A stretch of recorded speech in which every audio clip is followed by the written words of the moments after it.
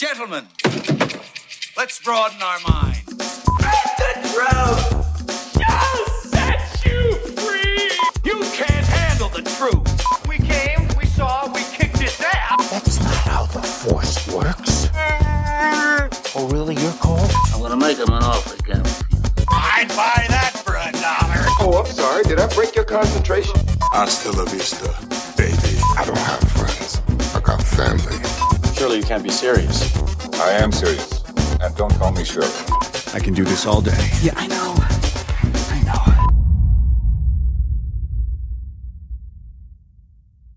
Hello and welcome to the Creative Control Movie Podcast. I'm your host, Kenan Akbala, and thank you for joining us for episode 25. On this week's episode, we're going to be discussing James Bond. So we are going to be going into spoilers for No Time to Die. So if you haven't seen that movie yet, you might want to download this episode, save it for later, and come back until you do so. If you've seen the movie or you're not worried about spoilers, stick around as we go into it. So we're going to be talking about James Bond and the future of James Bond and what we would do next with the character. So joining me on today's show are series regulars. We have Lee, Sasha, and Neil. And coming back from a little bit of an absence, we have Greg. How are you doing, gentlemen? Doing well. How are you? Very well, thank you.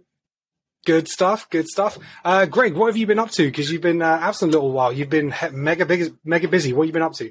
I've been working as a production manager on a theatre show that called The Haunting of Hill House. So just lots of crazy effects to do, sound effects and weird things that move and shit that goes bump in the night. So I've just been really busy with that. But the show is finished for now, so I get to relax and enjoy myself again. So fantastic. And Neil, what have you been up to? Decorating my house. How's that going? It's not as fun as it might seem on Instagram. Sasha, you're getting prepared to go on a holiday, aren't you? Yeah, going to the States. A well-deserved break, well-deserved. And Lee, what have you been up to? Pretty boring, to be fair. Just working. I'm in security, so could build up to Christmas now. Everyone wants alarms and cameras and that kind of thing. So yeah, work's been so busy at the moment. Right. So I've literally just managed to sit down now and do this. Maybe something to pimp at the end of the show. So again, spoiler warning: No Time to Die. We see the end of the Daniel Craig James Bond franchise. I can't see him coming back. So if he's pretty much gone via a huge explosion via missiles at the end. If he does come back, that's going to be some cheap ass trick and movie to try and switch that around. So, do you think that was his choice? Yeah, Daniel Craig. Yeah, I think I'm pretty sure that I think he thought the last one was the last one. I don't think he was planning on coming back. I think they persuaded him because I don't think really Spectre really kind of lit the world on fire. It didn't do as well as it thought, and they're like, don't want to kind of go out on that dampener. And I think, once kind of the reviews came in, the feedback, he didn't perform as well as the others. He's probably thinking, Skyfall was received really well. Maybe we need to go out with a bigger bang. And I think they just persuaded him to come back for one more. They felt there's more of his story to tell, kind of wrap up that storyline because, the main thing about Daniel Craig's James Bond is there's a storyline going from Casino Royale all the way to the end, which you don't normally get in those movies. You get some hints through it, but this is like a very much a continuation of the whole story. So, yeah, I think maybe one of the conditions of it coming back was like, can we do this? Because, we haven't seen Bond die on screen before. And, it's like, it's going to stop people asking the questions. I'm totally out. That's it. I'm done. Yeah. Now, so obviously we're going to talk about James Bond and what next. And so first of all, before I touch on, reboots, does anybody see the franchise continuing in the fashion it is now with the current existing cast and just bringing in a new 007? Has anybody contemplated that, or has everyone thought fresh reboot? I thought about it for maybe like 45 seconds. I thought, having, I can't remember what her character's name was, but the new 007, I think is it Lashana Lynch? Yeah. Yeah. I personally would watch like a spy film franchise with her as the lead. But because Nomi, her character. Yeah. I would watch a film with her in as the lead, but I'd watch a film, not a film franchise. Mm-hmm. But to be honest, I really and truly, I think, how can I put it? I think you can't really continue with this iteration of the character, or like this iteration of the cast, the way the cast is. It's very kind of like in its own sphere, if that makes sense. So you don't see just like a new agent coming in and them all carrying on in their previous roles? No. Anybody else contemplate keeping the original cast, whether Lashana Lynch continued in that role and we had her as a main female, or she was just another agent and we had a new character come in? Obviously, it wouldn't be a James Bond, but does it need to be James Bond, or is it just 007? I mean, I think it's a shame that they went that way, just because I think that it would have been nice for this cast. I think that Ray Fiennes is an excellent M. Obviously, Judi Dench is absolutely excellent. I like the Moneypenny, I like the Q, I like all that. So it's a shame that they have very much killed off Bond. And as you said, that if you were to bring him back from the dead as such, it would be a little bit cheapened as such. So, yeah, I think it's a shame. And I think they have kind of forced themselves into a corner. They have to reboot now. But I don't really care about seeing a younger Bond or a new Bond. It wouldn't make sense. It would cheapen the creative control of the beginning of Casino Royale and stuff, of him earning his stripes, if they then went and had a very younger version already killing people. So I think they've kind of painted themselves into a corner, and I think it's a crying shame, basically. So, did you see a body though? You didn't, and so we didn't. I saw the barbecue. There's no body. He was wrapped in. And that's where you get the next film, and it starts off as the rockets are coming, and we get it from a different angle, and he survives. But that's never going to happen. Down into a submarine. And the fire blows up. That's and as far as into the sea. Yeah, but that's as far as how I've thought about it. I've thought about it two ways. Okay, if you were to keep the current cast, exactly as I described, he miraculously, from a different angle, whoever they get to direct and write, well, it'll probably be one of their usual writers to come up with a miraculous way. Maybe he gets some scarring, needs plastic surgery, and there we go. There's the new Bond. That's pretty much how they started. I know everyone's groaning, but I'm throwing everything and the kitchen sink here if they were to keep the cast. But most evidently, I would say you either do a prequel to Skyfall or a sequel to Skyfall, depending on your love for Judi Dench. Either way. And then finally give us a James Bond film with Daniel Craig, because you get the first two films where he isn't 007 yet. He's still very much earning his stripes at the very beginning, pre-007 career. Then you've got Skyfall, where he retires. Well, not retires, but he's kind of gone in the first 10 minutes of the movie, and then is reinstated, but he's supposed to be this great agent who we've never seen actually enjoy his day job as a 00. Then we get to Spectre, where realistically, even though he does all those James Bond things, it's a story about him falling in love with Madeline. And then it brings us to No Time to Die, where he's dealing with heartache and heart loss. You know what I mean? He doesn't shag a girl. He doesn't do most of the things, your stereotypical Bond film. He hasn't done. But when people ask who's your favorite 007, I like Craig because he's a very different James Bond, and I've enjoyed a few of his movies. However, I can't compare him to any other James Bond because he's never played the role. We've never seen prime Bond from him, have we? Yeah, we've never seen Bond in his prime, doing a mission, enjoying himself. He's gone from newbie to retired, and we kind of missed exactly from A to Z. Peak. So if they were to do that and have it be part of this, it would have to be Daniel Craig. It would. It can't be. It can't be anyone else, and it would. You'd have to pick either before or after, depending on your, whether you want Judi Dench back. Which I wouldn't mind, but do you know what I mean? Like, she's getting on a bit. She'd have to look how she did pre Skyfall. You know, it's probably easier to go post that. But I mean, you know, I know Craig's out. I know that the producers haven't. Well, they say they haven't thought about the next Bond, and they said that last time as well, and the time before that. She's made herself. Barbara Broccoli has made herself perfectly clear that she hasn't thought about Bond, and that Craig is her Bond, even now, kind of thing. It's something that they're going to look at next year to think of the bigger picture with the merger with Amazon. So, you know, what does Amazon want? Do they want a new Bond, or do they want to throw all the money on a safe bet? There's loads of factors here. One thing is for sure, I think Craig is done. I think everyone can agree with that. He's reiterate this all the time.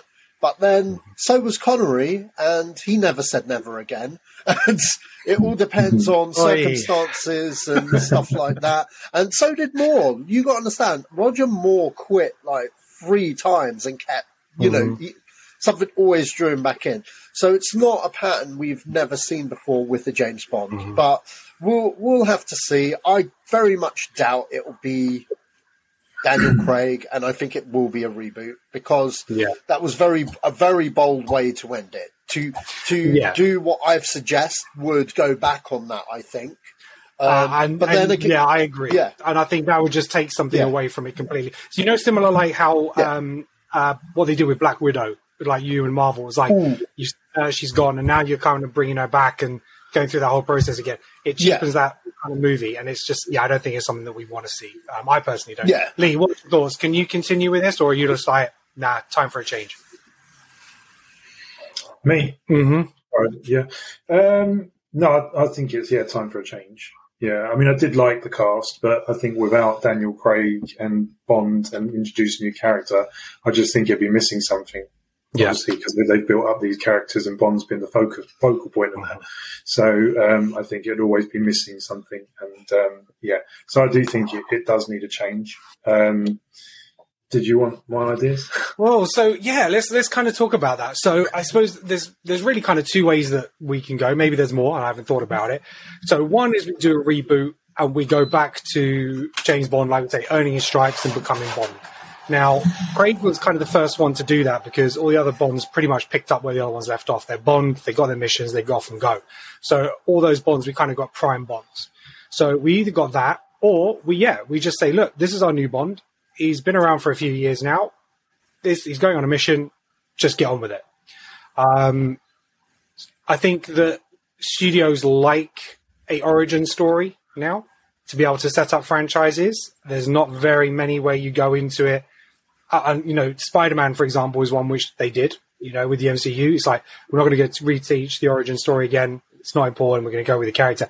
But pretty much every other character in movies, you're going to get that kind of build up to say who they are, why they are, and this is why they're here. So, Lee, do you see yourself doing a reboot from scratch and having a younger Bond earning his stripes, or are you just like, it's Bond, it doesn't matter, we're going straight into it?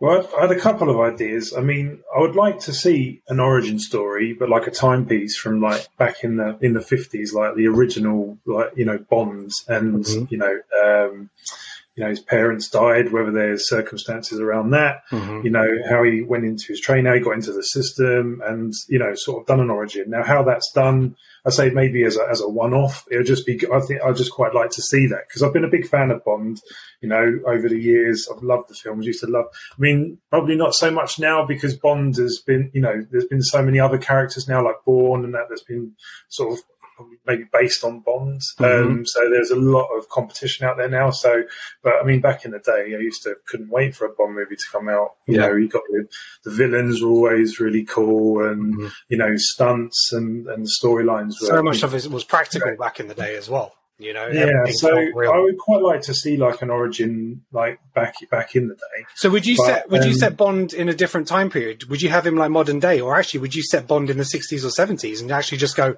right back and just have it a different style? Sort of for the more like the younger generation, I think Bond does need like a kickstart, and I would probably do more of a modern day origin story and start the franchise again. And I would I would go with a JBU, a James Bond universe. And Okay. I would introduce all of like the old characters, like Scaramanga, all the Odd Job. Bring all of these characters, whether they have their own movies or not, I don't know, but create a universe. And the other thing I would do is also introduce more 00 agents. I mean, there's only like over the years, it's only been a couple of mentions of other 00 agents. I mean, GoldenEye is one of my favourite movies, and because Sean Bean came in as 006, and it was really good. I mean, two 00 agents working together on a mission. And it would be cool if there was, say, this 00 Academy that, branched out across the world, and then you introduce these sort of younger versions of those villains. And, I say... Maybe you could have more cross-agency. It's an idea, but I think it'd be really cool to say, introduce all the characters that we've seen over all the years and just sort of bring them into this new world. And there's just so much you could do with that. There's something to be said for kind of maybe taking a little bit from, like, say, Mission Impossible. So if they are cross agency and they're working with agencies across the world, you can bring other agents in from different countries and have a little bit of more of him having a support network. Obviously, it's him on the ground. But what I did like at the end of No Time to Die, was him and Nomi's character, and that kind of works well. The two of them. It doesn't always have to be him solo. So obviously, people want to see Bond doing it because that's what Bond does. But then towards the end of the film, Nomi's character, she goes off, she's making sure someone's safe, and then he goes on his one-man quest. So I like that idea. That's cool. Greg, what about you? What kind of time period would you set it, and what direction would you take it? I mean, I'm torn. My problem is that you have to go, well, obviously one of two ways, which is take it to a sort of an origin story. But as much as I like the idea of that being in the 60s and stuff, I think because of the modern Bonds, I think it would just be too much of a change from the modern story. So it would have to be sort of a younger Bond.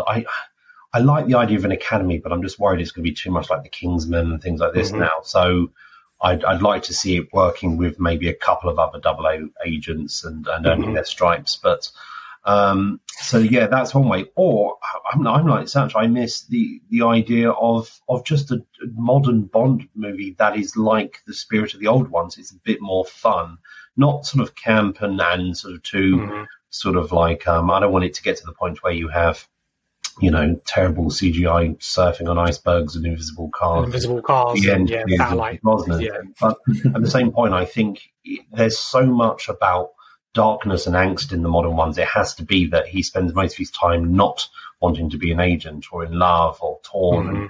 And I'd like a standalone Bond movie to introduce the new Bonds, someone sort of lighter-hearted and more sort of... I suppose they've got to be careful. They're trying to update it so that Bond is a little bit more human, and obviously we can't go back to the sort of happy, slappy days of Sean Connery slapping women. No, I don't think we can go that human far shields and stuff. So I understand the idea of trying to make it a little bit more sort of woke, but at the same point, I think a bit of fun and promiscuity and the good old sort of some good old puns. Yeah. Well, this is it. I love Roger Moore. I mean, he's still one of my favourites and stuff. I think I like different Bonds at different eras, but Roger Moore just made me laugh, and the man's ability to spin a double entendre and I think that's it. I think all the Bonds, they like Greg said, I think every Bond, looking back when someone says, "Oh, what's your favourite Bond?" It's a bit like when you look at the Jokers. They all sort of did the right thing at the right time, maybe, like through different eras. I mean, Timothy Dalton was Daniel Craig before Daniel Craig was. He was just a little bit too early for his, it's kind of like the Back to the Future quote, you're not ready for this yet, but your kids are going to love it, because Timothy Dalton was Daniel Craig, who was before Daniel Craig was. But I think a standalone Bond movie, something, fun and fantastical. It doesn't have to have an underwater or a space lair or something like that, but something a bit more standalone to introduce a new Bond without this overarching sort of angsty story and, sort of Yeah, I'd like Bond to actually be in the agency for a little while rather than spend his whole time not in the agency. Yeah, absolutely. Because even in Casino Royale, he quit towards the end of the movie. He couldn't even make it through one movie before he quit. So it's just like it's kind of got a little bit ridiculous. But okay, so Neil, what's your take? What's your direction for Bond? Before starting this podcast, I had a very clear vision of what I wanted, which I will get to. But since you guys have been talking, I really liked something Lee said about, having like a period Bond. And it kind of made me think, you know what? I wouldn't mind seeing would be like a series of Bond films. Maybe like you have roughly say 4 to 5 films. And what you would do is each film is in a different decade. So like we start Bond as like a 20-year-old fresh-faced agent in like at the end of like World War II or like going into like the 1950s. Okay, and then we have one in the 60s, one in the 70s, one in the 80s, get to the 90s.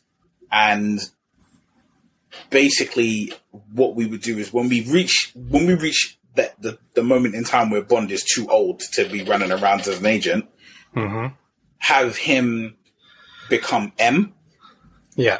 And then you just have a film franchise where he's the guy, but he's sending people on missions. So like maybe in his last film where he's an active agent, there's a young upstart who then becomes like the new 007 at the end of the film. And then you have all the rest of the films in present day with that 007. Okay. We could have a son called James Bond Jr. Oh, no.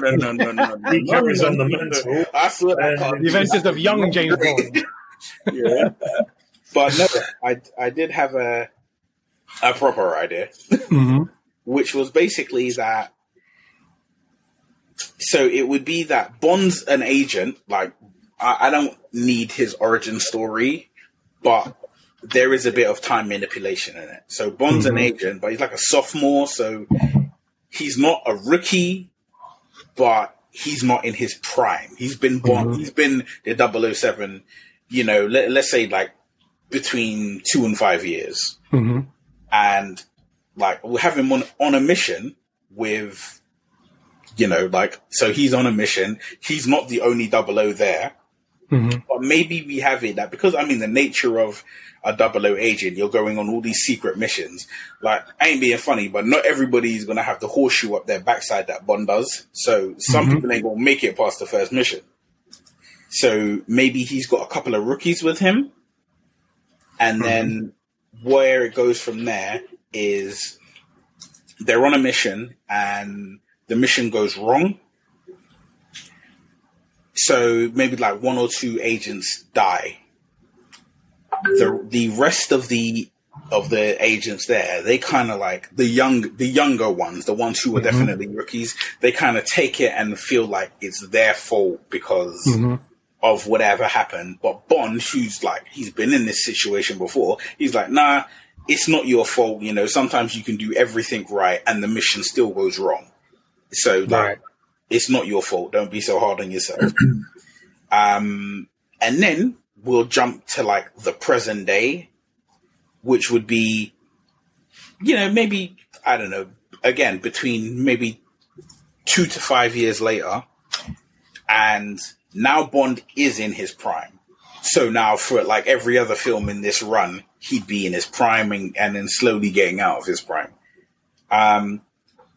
People start dying off, like agents start dying off, and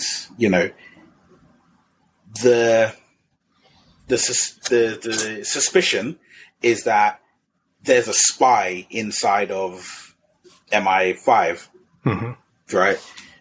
And it's like, M's like, right, Bond, we want you to find out what's going on because the only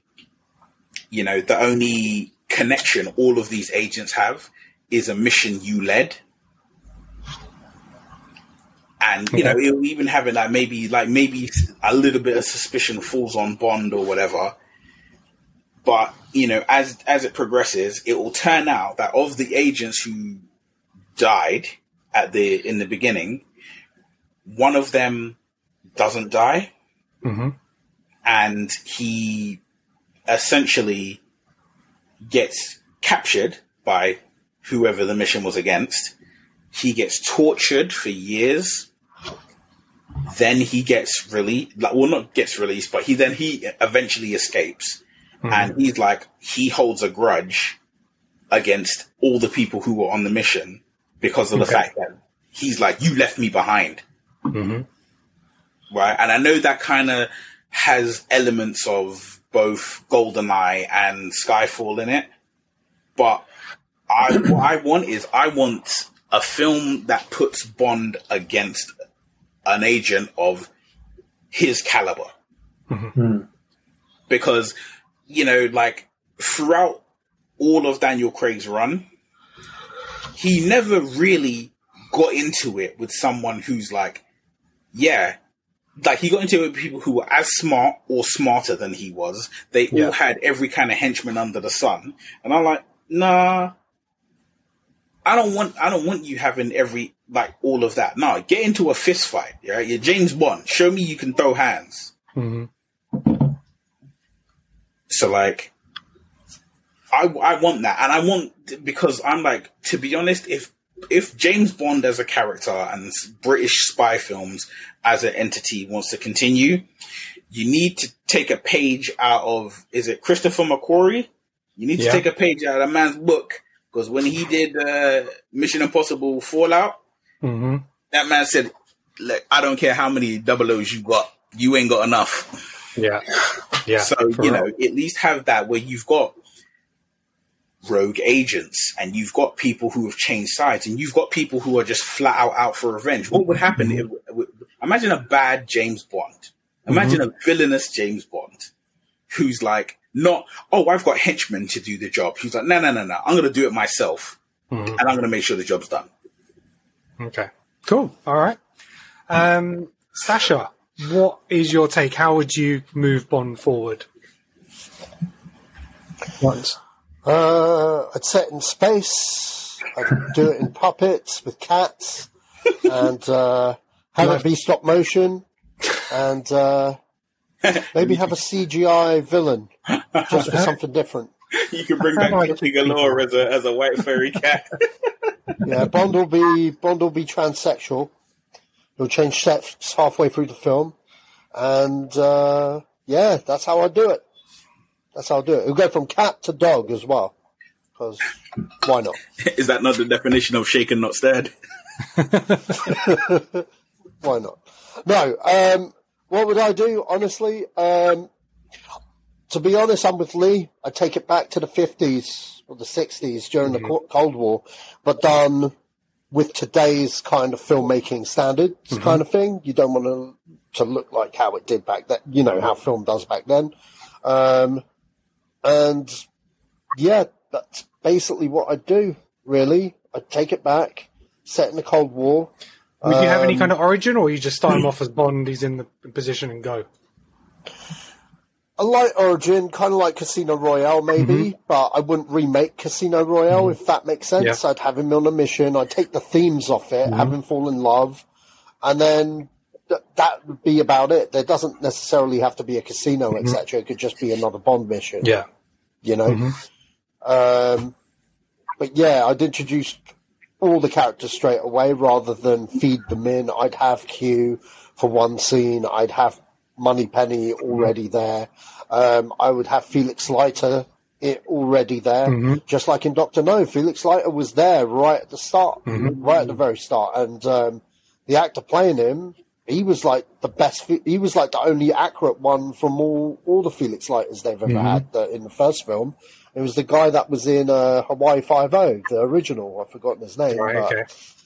But yeah.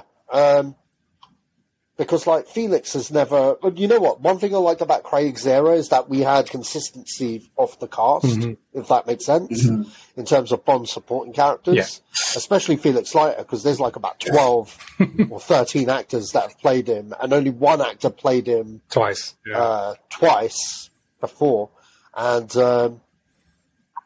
so I agree with a lot of your guys' ideas that that we'd like to see everyone on the offset kind of thing, but that's about it really. I mean, like, you grow it from the beginning, but obviously they have the rights to Spectre now, so we don't have to dilly dally with Quantum. No, actually it's this. Spectre's there from the get go. Yeah. You don't meet Blofeld till later on in the series, and we just go through all these big bosses, if you know what I mean, that work for him, and you hint him like Thanos, if you know what I mean, kind of thing. Like, how, you know, that underlying thing, maybe, you know, maybe they think the agency's called Octopus because that's a hint at the video game version when they couldn't use the word Spectre because the logo's an octopus, you know, but branch it out. Because it's his first mission, maybe he does a mission with 006 and you show them as friends, as comrades. And then later on in the series, rather than it be like, oh, in next film, what happens there, keep the same actor, but later on, film number 5 even, you know what I mean? You show a turn. It doesn't have to be GoldenEye. It's our version of GoldenEye. You know what I mean? But yeah, I like the 50s and 60s settings. I'm not really about trying to make it fit with today's audience at all.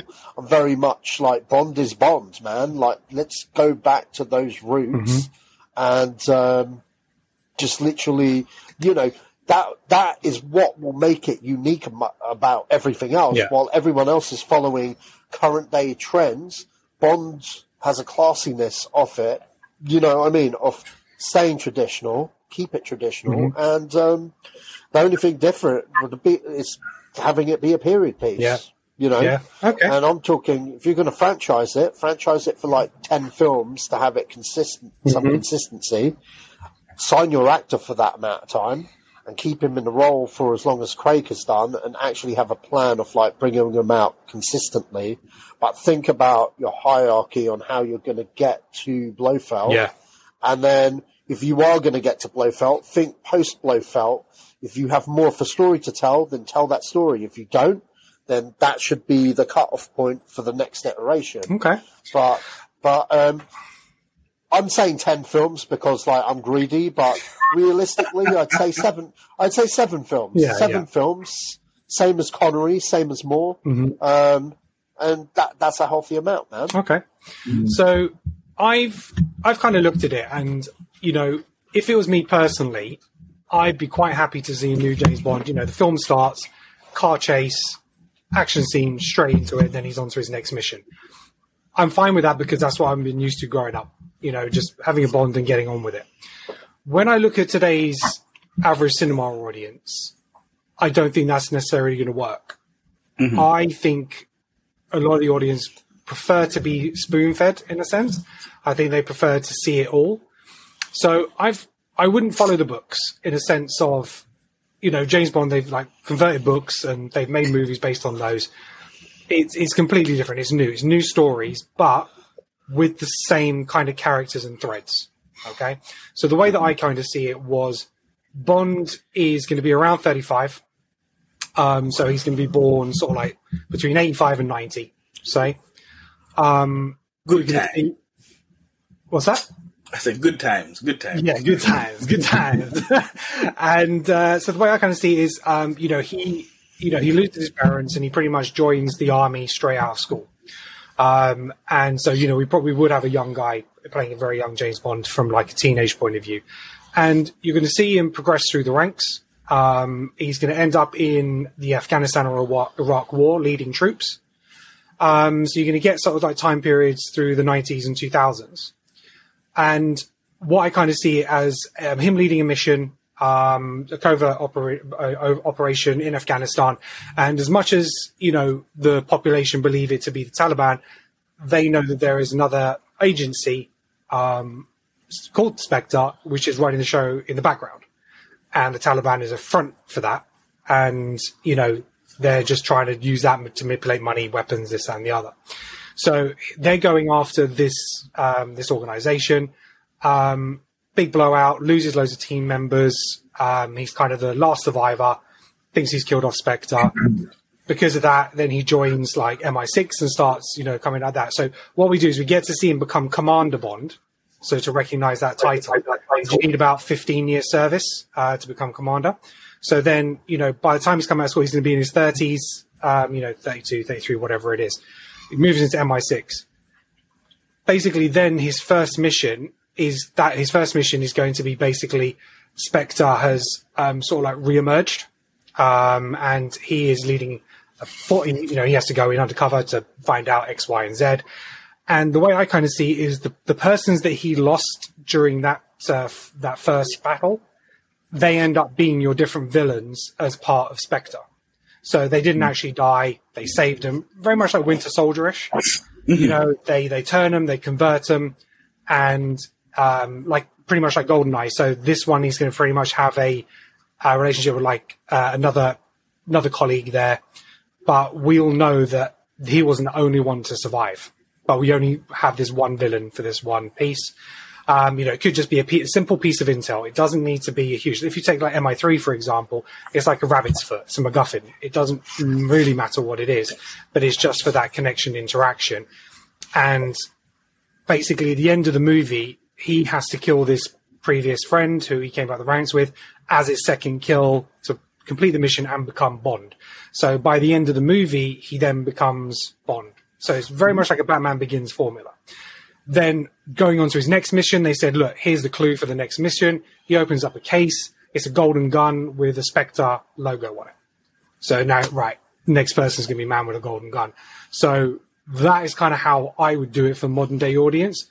Have the complete build up and then have him become Bond at the end of it, which then launches your franchise, very much like Batman. And then after that, just keep those threads going. Each one is a different villain trying to get through to the main man before you have the big blowout. But bring in those iconic villains. You can have like a Jaws come in, just different variations of these characters and, Odd Job and all this kind of stuff, and just, do it that way. So that's kind of my take. They're such good villains. You kind of got to introduce. Yeah, exactly. Just kind of reimagine them and just, have it done in a different way. So that's kind of my take on how I would do it. So, the only other way I thought, with going back to what Satcher said about, going back to sort of Skyfall, the only other way you could do it was if you was to do a film about a character that no one really knows has got anything to do with Bond, and you somehow cross it over with Skyfall. So there's someone in there at some point, or some sort of crossover. Then that character becomes the next Bond, if you know what I mean. So you could have someone that doesn't have to be Skyfall, but that would be quite good. It's interesting. Say like an unknown, no one actually knows it's a James Bond film or anything to do with it, but there's this sort of crossover. Then everyone's like, oh wow. Yeah, okay. And then he then could possibly take up the mantle, or she could take up the mantle. And that would be a way of continuing with the existing. I think for the die-hard fans, I think the issue is we want to have a character called Bond. And so if it's not Bond, then it's not quite the same. But let's talk about casting. So we've obviously, because since this has come out, in the last few years, every time when Craig said he's not coming back, we've had the list of like same old people in terms of who they think should be Bond, Tom Hardy and Idris Elba and all this kind of stuff. These men are too old for the role. Okay. These men are too old for the role, firstly. Secondly, there is two different schools of thought that Bond has generally been cast as a fairly unknown person. They'll be recognizable in the UK through TV or some minor movies, but generally to a worldwide audience, they're relatively low key. So Sean Connery wasn't a huge name worldwide. Roger Moore, Timothy Dalton, even Pierce Brosnan and stuff like that. None of them were household names across the world. So you could very much go in a similar fashion to that, to kind of keep that there. However, from a marketing point of view these days, if you don't have a name, is that a bit of a kind of a setup to failure. Because we may think that, yeah, we want somebody unknown, but there is something to be said about having somebody recognizable on that poster sheet to say, this person's in it, they're Bond, come and enjoy it. So it'd be interesting to see what your guys' take are on that. That was the same, which is why I thought about going back to the 50s. Mm-hmm. I thought, well, that I would really like that. But at the same time, would you get bums on seats? Mm-hmm. Would the younger generation go and see it? Mm-hmm. So from that point of view, I said, well, no, you might want to go for more of a modern day. Mm-hmm. So it's the same thing there. That's what I thought. I think James Bond itself is big enough a draw that people would see an unknown. I mean, anything else, you might need the star power, but the name James Bond is the star power normally. And I think people would go and see it and be, ready to embrace a new up-and-coming actor. Just like a lot of the supporting cast that aren't the older people, like Judi Dench and stuff, were lesser-known actors. Ben Whishaw was a very brave Q, as were... Yeah. A lot, the Moneypenny and all these people, they were fairly unknown. They'd done some things and you might recognize them from the odd thing, but they were kind of early on in their careers. So, that said, I think that, people do like big star power, but I agree with you that all the, most of the suggested ones are way too old. I mean, what's it? Daniel Craig is 53 now, so you really want casting mid-30s ideally so that they've got time to grow. So, which is not to say there aren't people on that list that, even though they're famous and big, like people like Henry Cavill, I think would make an amazing Bond just because he's ridiculously good looking, actually British, very suave, and could pull it off. He'd be a return. There's something about Cavill which I can't turn off in my brain that thinks he would be awesome. Now the trouble is, obviously, he's been Superman, which are, he is very much a household name, but the way he's been treated by DC, I don't think Superman's necessarily going to be on the cards anymore. He was great in Mission Impossible. He was really great in The Man from U.N.C.L.E. There's just something about him and his look, his personality, charisma, I can definitely see in that role. And I think if I was going to go for a named person, Cavill will be my pick. If it's any of the ones that are bandied around that are on the list, I agree. Tom Hardy, Idris Elba, all of those, no. Tom Hiddleston, no. But I think the only two that on that often pop up that I would very much entertain is Henry Cavill and Richard Madden as two potential Bonds. I think they're the right sort of age. Richard Madden's obviously a little bit younger than Cavill, but and they look like what you'd expect Bond to look like. They look amazing in a tux. So Greg, you've mentioned obviously Henry Cavill. You've mentioned Richard Madden, who Game of Thrones fame, and obviously he did The Bodyguard, which kind of lent to a lot of people thinking, he could probably pull off Bond. Just seen him in Eternals. Did you have anybody else on your list who could do it? I think if they're the two older ones, I think if you were going younger, if you were kind of doing it as in growing up, I'd go for someone like Nicholas Hoult. Okay. I think he's a good-looking chap and he has charm and he's, or maybe someone like Sam Claflin from sort of Hunger Games and things like that, who, again, good-looking guy. But you've got to go prequel, sort of young, in training sort of thing, going through the Commander Bond years, Afghanistan, as you say, or hit the ground running with someone in their sort of early 30s, mid-30s. I think Nicholas Hoult's a great shout. 31, good age. I had him on my list. Did anybody else have Nicholas Hoult on their list? Yep. Yeah. I had him on there. Yeah. I've quick one. I totally agree with Greg on the whole thing where the brand sells the product.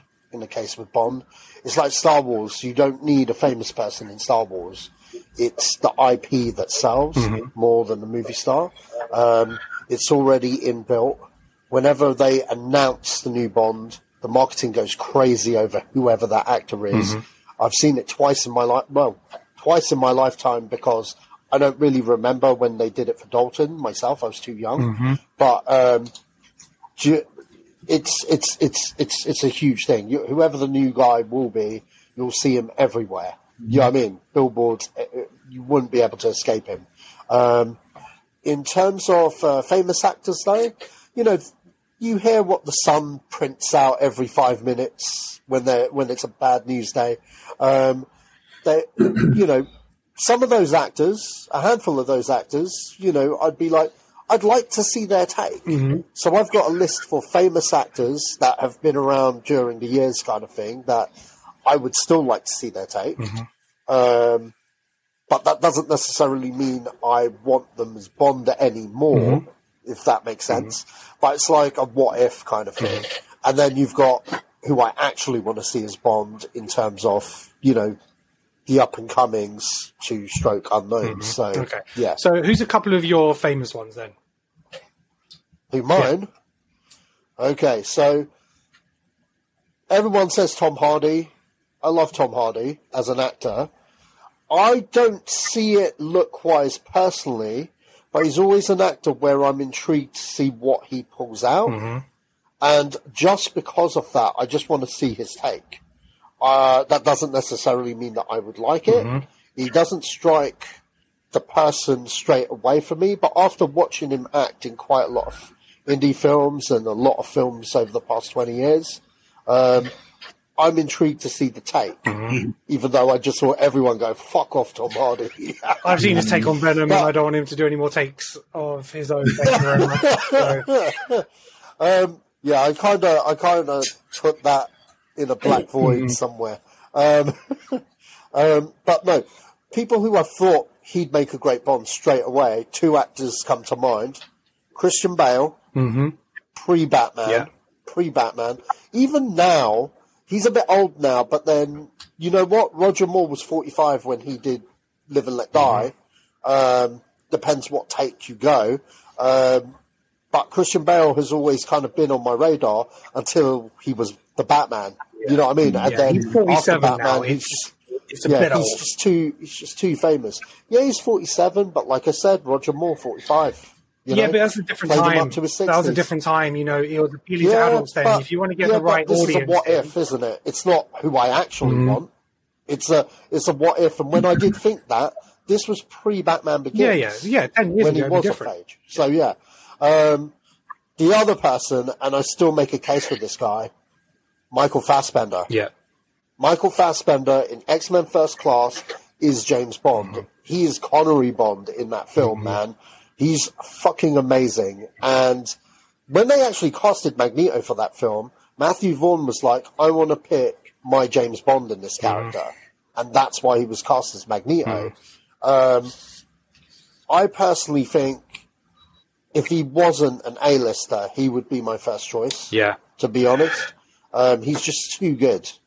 He is great. He's 44 now. So, you know, he is on the older side. But again, 10 years ago, absolutely within a shout. You know, absolutely. So, but otherwise, Henry Cavill is on everyone's list, and you know, as the famous guy that you know they'd want, he is on my list. But for me, it's Fassbender over Cavill. Okay. Mainly because I don't think Cavill's that great an actor outside of Man of Steel. Which he did a good job for the movie, but none of the roles that he has picked outside of that Mission Impossible has flexed his acting muscles. He doesn't do indies, he always does tentpoles. So I don't know. I really don't know. I know he was close to Bond, but that first time out, because Martin Campbell really wanted him. That was the director of Casino Royale. Yeah. But Barbara Broccoli didn't, you know, and that's why Craig got the role. So I don't know if he's even a conversation, really, because of what happened first time round. If he had grown as an actor in a lot of different productions, I would be like, yeah, sure, fucking Henry Cavill. But when I see Henry Cavill, I see Superman. I don't see James Bond. Okay. Unfortunately, even though he's got the look and everything, my brain would have to make that. You know, it's very hard to divorce him as Superman in my eyes. Especially with his but that's just me. He's an actor, so act and do your job, and hopefully gets it. I don't know. I know it'll please a lot of people. Yeah, for me, for the type of Bond that I want, he would be my first choice for an A-lister. The reason being is the personality and the charisma that he brings across in The Man from U.N.C.L.E. speaks volumes to the potential type of Bond that I would want. The way he delivered in Mission Impossible Fallout, I think he's got enough for Bond. He's not necessarily going to be the most deep character actor, but that's not what you're wanting for Bond. For my Bond actor, I don't need this huge history of doing arts or indie films. I just need somebody who can show a lot of charm. That comes across in all his interviews. You know, he's a really down-to-earth guy when you speak to him on the interviews, and he's got a lot of charm, and I think he can bring that gravitas to the role. Even the lighter side of like the Superman and stuff like that, when we did see it, you know, to me it comes across. So for an A-lister, he's my number one choice. Lee, who did you have in terms of A-listers? Or did you have any A-listers?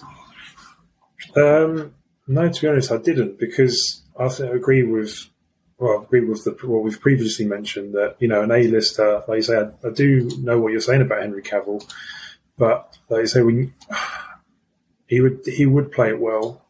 But I think when I look at him, yeah, it's Henry Cavill. It is Superman, and that I think would be a bit of a distraction. Mm-hmm. I like the idea of, especially where we spoke earlier about wanting to maybe possibly take it further into a franchise universe, whatever. I don't know if I would see him as that. You'd kind of want to go with someone not as famous, mm-hmm. and make it a little bit more believable. Mm-hmm. So yeah, Nicholas Hoult was one of them. I thought Jamie Bell was another one. Mm-hmm.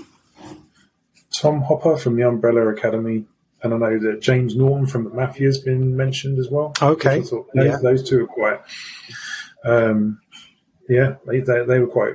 I agree with them. Mm-hmm. I think a lot of it's going to come down to whether, when they're doing the next Bond movie, and again with this whole Amazon deal, are they going to go for the unknown or the big star based on the American audience? UK audience will go see Bond based on Bond, not necessarily sure the American audience will, and that ultimately is what a lot of decisions are made for. So, Neil, who did you have for Bond? I had 6 choices. Okay. All right. So are we doing our famous actors, or just do the famous actors first, and then we'll come to some others. Okay. Well, cool. I mean, my picks, like, when I say the names, you'll know them all. But mm-hmm. I mean, barring one person you guys might not know. Sam Claflin is pretty much my number one choice. Where would we know him from? Hunger Games. What else is he in? I mean, he's in Last Night in Soho for literally one scene. But yeah, he'd be my first round draft pick. I think he's a good actor, and he's got something about him where I'm just like, yeah, he could do the job. Okay. Right? He looks like, okay, yeah, you're,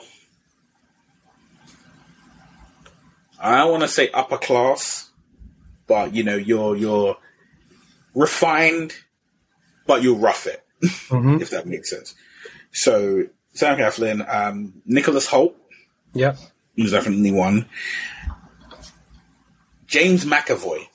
I know that obviously age is a factor and whatnot, but I think James McAvoy could do a nice job. Okay. Personally, I mean, I know he's short as hell, and I know that he's not not as refined, but I just like looking at him, I feel like he'd be that Timothy Dalton, you know, Daniel Craig-esque Bond. I just don't see him wowing the ladies. I don't see it. Well, I think that's the thing is like, because I think a lot of people either don't know or don't remember, Bond is supposed to be, well, he ain't supposed to be the pretty boy that we see wooing the ladies. He's supposed to have some big, chunky ass scar running down the side of his face. Yeah, but I'm not saying from just purely attractive point of view. I'm talking about charm. I don't know whether I could see that from McAvoy on screen in terms of that kind of seductive kind of charm. I could be wrong. You might be able to put it up. But I personally just don't see it from what I've seen of it. Yeah. Well, that's what's thinking of Cavill. He's just too, like you say, too good looking. Yeah. It's like Bond shouldn't really be like that. It should be more sort of rugged, I suppose. Like, yeah, the everyman. Exactly, yeah. Well, Sean Connery was good looking back in the day as our first Bond. So, okay, so who else did you have, Neil? And the other three were Matt Smith, Luke Evans, right, and Jonathan Bailey. Where would we know Jonathan Bailey from? He's in Bridgerton. He plays like the girl in Bridgerton. He's like the oldest brother. So him. All right. Okay. I mean, he's an unknown, but he's a big strapping guy, and I'm like, you know what? He can grow into the role. Okay. I can kind of see it. Maybe. Yeah. Okay. But in even with those, I feel like is it Richard Matheson? Madison. Yeah. Madison, yeah. Madison, sorry, yeah. Madden. Like you pick him, you ain't going wrong. Yeah. He looks a little bit like Orlando Bloom. Yeah, he does. And I think for me, what kind of sold it is when I saw him in Eternals. After watching, I thought I can see him as Bond. I really can. And I don't think what was the Eternals. I don't think he's coming back for the next film. So what was the mini series he was in? The Bodyguard. Bodyguard. That was the one that made me think. Yeah. Maybe. I really enjoyed that. Yeah, no, for real.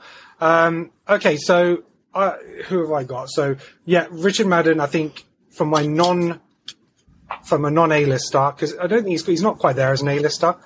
I think Richard Madden is probably my top choice for Bond, not for Cavill.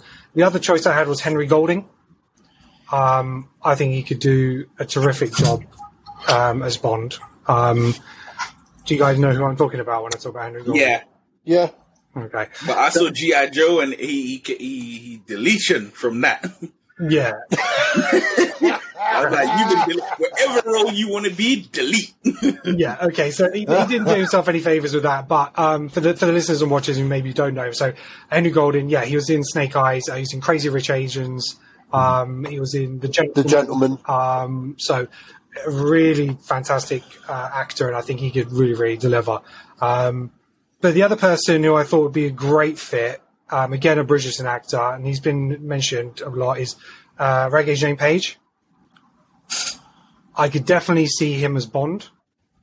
However, he is signed up for the Saint for Paramount Plus series. So obviously they saw that and thought, yeah, he could do that, and it's a very similar role. So because something that Roger Moore did before he became Bond. So yeah, so I think because he's not available, I think probably Richard Madden is my top choice. Any other choices that we haven't mentioned that people want to speak out about? Well, I haven't done my unknown choices. Cool. I just did my famous actors. Okay, so first up on the list, Daniel Craig, come back. Move on. He's dead. Let's go. Unless you bring in a Ouija board, he ain't coming back. So he's not an unknown anyway. Okay. Go on. Okay. I'm going to go from bottom to top. Okay. Bottom, Jamie Bell. Oh, yeah. Yeah, Lee mentioned it. Jamie Bell. Mainly because that guy's a chameleon. I think he could play anything. Bond. He's never had. He's known, but he's never been the A-list. I can see him as a 006. Actor agent. Bond, that. You know what? I never thought of that. Yeah. He would be a good 006. The other person, another guy that's in everything for the past 20 years, has only had a handful of like A-list credits, like top billings. It's Carl Urban. Carl Urban, I think, is a damn good shout. I actually have him down as a different character. Oh, okay, fair enough. Next up, Dan Stevens. Yeah, I can see it. Dan Stevens. Okay. Richard Madden is my number 2. My number 1, and I've said this bare times on the podcast. Okay, bare times on Zito's gang. Been champion this guy, Cillian Murphy. Cillian Murphy is my guy, hands down. Mainly because when I watch Peaky Blinders, I see Timothy Dalton's fucking Bond. every day sometimes. And he's a guy that he's done a lot of work, a lot of indies, where he's kind of done that kind of character in different spades. And I know a lot of people know him from The Dark Knight and maybe that crappy horror movie Red Eye, fuck that film, and a lot of Nolan stuff, but I really do like Cillian Murphy. I can't shake it. It probably will be Richard Madden or Henry Cavill. Fuck, he's my guy. I get where you're going from.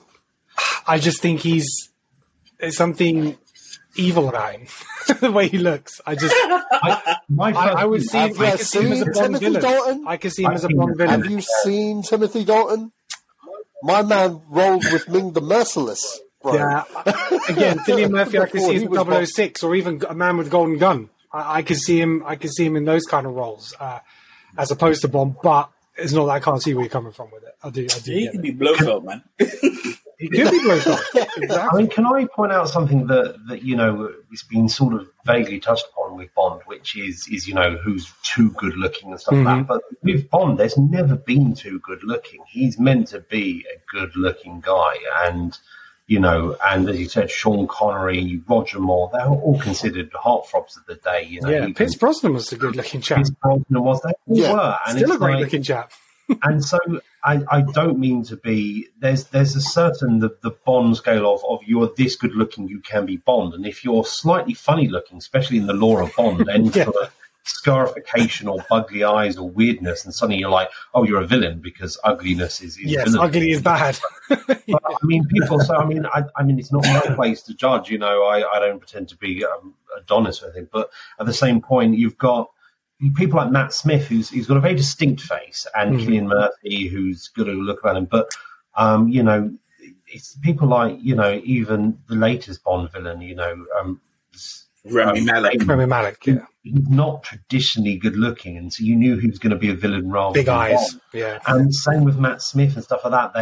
They are striking in many ways, but they're just maybe a little bit too far from the norm for Bond, which is terrible and misogynistic and awful and everything and all these things. And so but sort of sex sells. And with James Bond, what you want is you want the men to want to be them and the women to want them. That's exactly what you want from your character. I ain't never in my life wanted to be Roger Moore. I promise you. I'd love to be Roger Moore. Not one you day. Probably didn't, but people in their 30s and 40s when that was out, I'm sure they did. Not one day. But you know what? I mean, on that note, someone who could, technically they're not unknown, but they're unknown in the realm of film, who's considered very good looking by all accounts, who's very young. You could probably fling Harry Styles in there. Okay, moving on. Right, let's move on to M. Okay, so we're going to cast M. I'm going to go first. There was one choice for me. One of the great things I did like about Bond was the relationship between Judi Dench and Daniel Craig's characters. I thought that was a fantastic relationship. I love the female dynamic of it. That's something that I'd want to reintroduce into my series. I went for Olivia Colman. I think she would. Well, that's me done as well. That was my only choice as well. I think she would just absolutely nail it. Yeah, she can have the British upstandingness that she demonstrated in The Queen. She can have that cheeky repertoire with him. I just, as a female lead in that, I just couldn't see anyone else. She's my number one. Sign her up for 7 movies. Job done. So Greg's on my level. Fantastic. I actually had her. You had her as well. Yeah, I had her as well. Okay. Any other shout? I'm ashamed to say I didn't have her, but hearing her name, I'm like, yeah, she'd kill it, boy. Yeah, right. I think having if there's going to be the debate of do we need to have a female Bond for the sake of representation in this, which I don't think we do. I think strong female character is important, but there was no better M, even including the original ones, than Judi Dench. I think Olivia. Exactly. And Bond having to answer to a woman is a great dynamic because you have that boss relationship. You also have that adopted mother relationship. Yeah. And that's what keeps that relationship interesting. And I love that. And that was my only choice as well. So. Any other shouts for M? Who else we got? Go ahead, Lee. For ladies, Fiona Shaw from Killing Eve. because she plays Yes. a similar M character in it. Yeah, good job. The other one's Celia Imrie from Mamma Mia and the Marigold Hotel. Oh yeah, okay, yeah. They were the two. The other one, Tilda Swinton. I thought she might take on. I've got Tilda Swinton as a potential Bond villain. Me too. Nice. I got her as a villain as well. Yeah, I put her down as both. Yeah, but for the blokes, I went with Benedict Cumberbatch. He was on my mail list. Yeah. Hugh Bonneville, and Bill Nye. Bill Nye's a really good shout. Yes. I was thinking of that older British actor to do those because I even thought about having Christian Bale as the M character. Like he could have been a retired Bond who's then gone into that position. He could even join a mission at one stage and be like, yeah. So you don't quite get him Bond, but you kind of get him in that role. Any other shouts for M? Yeah, I had. Sorry, go ahead. All I was going to say, just to agree with Lee, that I think there's something to be said about the sort of the British upper class that suits them. So some people like Hugh Bonneville or Bill Nighy who can pass off as I think just adds a gravitas to it. Or someone like Olivia Colman, who I would watch do anything. I was going to go Colin Firth, but again, I thought it was too close to Kingsman. Yeah, that's the issue, isn't it? Okay, so I had bring back Judi Dench. Okay. Like J.K. Simmons. If they ain't broke, if it ain't broke, introduce the new Bond and They have a brought her retire back in some from other the way. Brosnan era for Craig, and then they killed her. You need to let go of these characters who dead, man.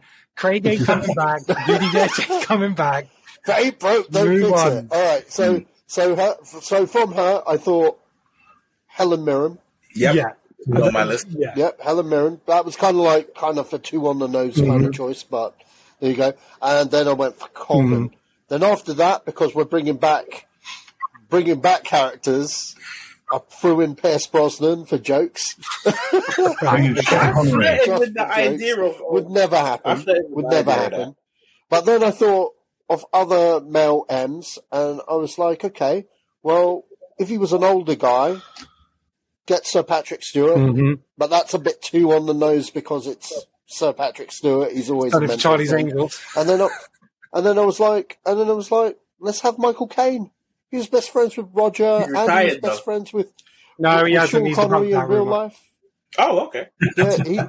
He was best friends with those guys. He may as well take the top job and be their boss. I considered him very much. I just thought I need someone to sign up for 7 films. I just don't know.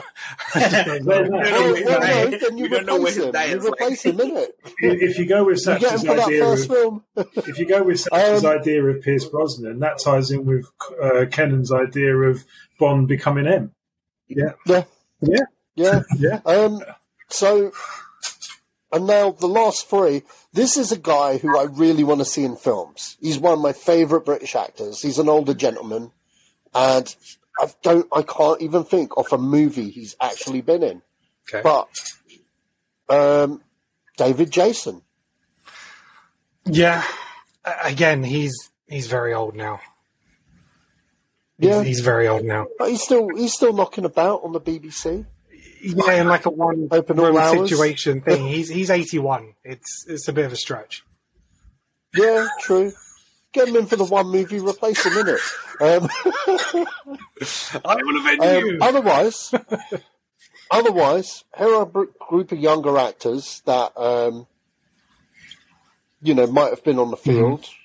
They're probably more like Bond's age kind of thing, or a little bit older. Idris Elba.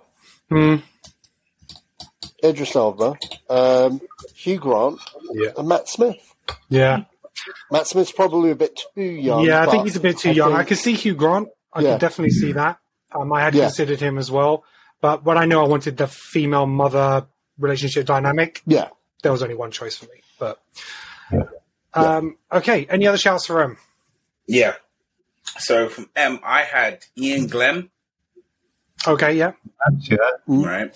I had Patrick Stewart as well. I had Helen Mirren as well. I also had Jenny Agutter. Doesn't ring a bell. Who She's in Logan's Run. She's in American Werewolf in London. She was in Winter Soldier. Just looking her up. Oh, okay. Yeah. Yeah. Who's that? Jenny Agutter. Jenny Agutter. She's 68. Mm. Okay, yeah. And yeah, I guess I don't know her enough to comment on her acting chops. The face looks familiar. Yeah. I do recognize her, but I can't Cool comment. midwife. So. yeah. And I had two others. I had Gary Oldman. Mm-hmm. Ooh. And the last name, but I know that this is an outside choice because he's a bit gruff, is Liam Cunningham.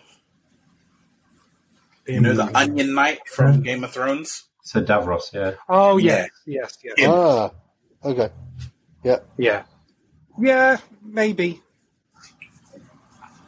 I don't know how strong he could be. You know, he's always kind of the second fiddle that I've seen him in, so it's hard to imagine him being in charge, but I get it. I do get it. Okay, so let's move on to Q.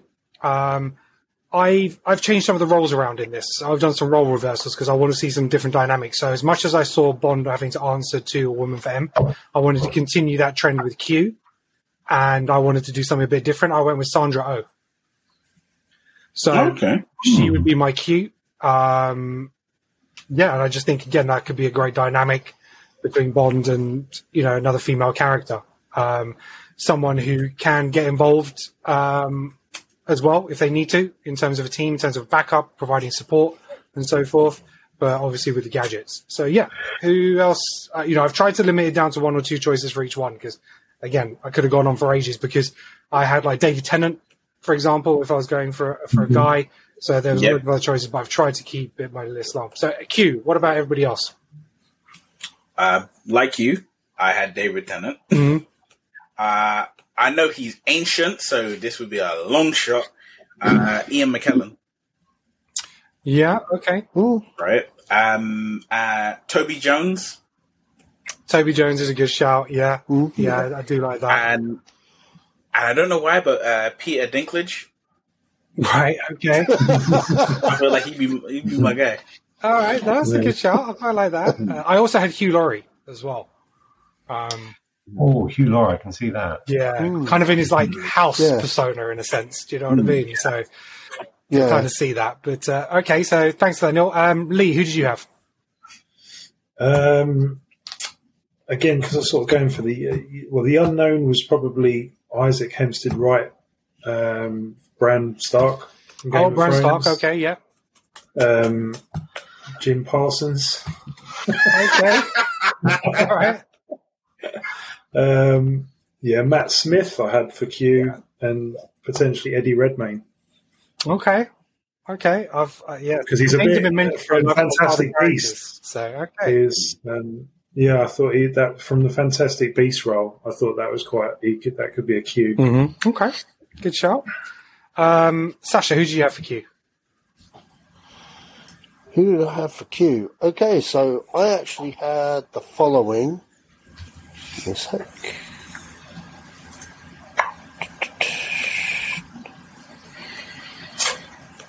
There we go. Okay, so I had Himesh Patel from Tennant and Yesterday. All really well known for EastEnders as Tamwa. Yeah.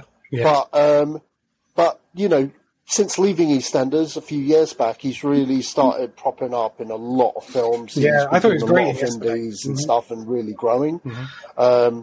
He was quite good in Yesterday. Mm-hmm. I thought he carried it really well. Maybe it's the Tamar from EastEnders thing because he's got that kind of I have a brain. I know what I'm doing. I'm really nerdy, and he has fantastic comedy timing as well. From being that kind of guy. So I was like, he'd be great as Q, you know, as a young Q that's like, you know, into gadgets and shit like that. I could totally see him doing it. Otherwise, if we're going for someone older, Nicholas Lyndhurst. Yeah. I think. And going off a similar trajectory with... Unicorns and Horses cast. Yeah, I love that show, mate. I love it. You tell what Sasha's been watching during lockdown, yeah. Yeah. Yeah. Look, during lockdown all the time, mate. Cassandra, Moneypenny. Otherwise, John Hannah, I thought would be good. Oh, right, yeah. I haven't seen him in much. Yeah. Okay, lately. Okay. Yeah, John Hannah and, what was it, Simon Pegg? Yeah, I had Simon Pegg, but then I thought it was too similar to Mission Impossible. I just... I guess. Okay, cool. Greg, who did you have? So one of them was Himesh Patel. I just like him in that, and he seems intelligent and things. I wanted to avoid a lot of the ones that have been said. I'm not going to name and shame anyone, but where it's just too on the nose. Anyone who's previously played the Doctor, anyone who's previously played that exact character or Brainiac, it seems too on the nose casting. I do like the idea of Hugh Laurie, even though I didn't. More of an unknown. There's a guy called Adil Akhtar who was like in Four Lions and Enola Holmes. And this one. Oh yeah. And like him, I think he'd be comic relief and stuff. Or slightly out there, to someone like Richard E. Grant, just as a sort of character, has a sort of gravitas to him and what have you. So okay, that's a good shout. The other person I did have was actually Dev Patel, but I thought that was beneath him, in a sense. Do you know what I mean? But yeah, I think he was another person. I actually had him on the list fairly early on. I actually deleted him during the podcast. Actually. Okay, interesting. All so, right. Yeah. So let's move on to Moneypenny. I've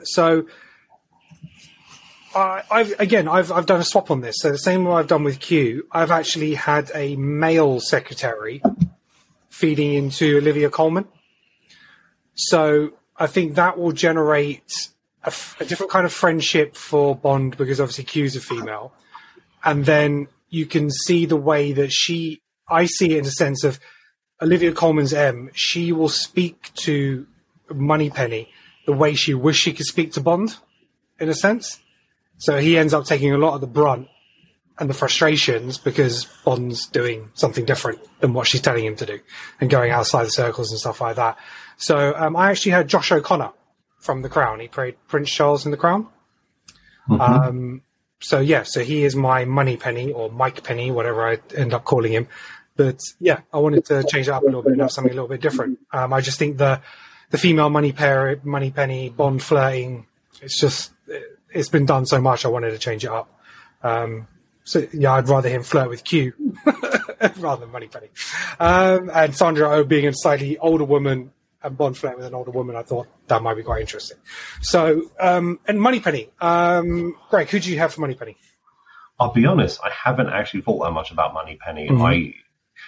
I had an idea of the gender reverse as well, just to make it, because the problem is it goes back to the keeping it sort of relevant and less misogynistic and slightly sort of sex pesty and stuff. And so the modern version of Kick-Ass Moneypenny is all well and good, but because they've done that recently, I wanted to do something different. And so I haven't really thought about casting, but I thought about making a male with the idea of someone like Olivia Colman as M.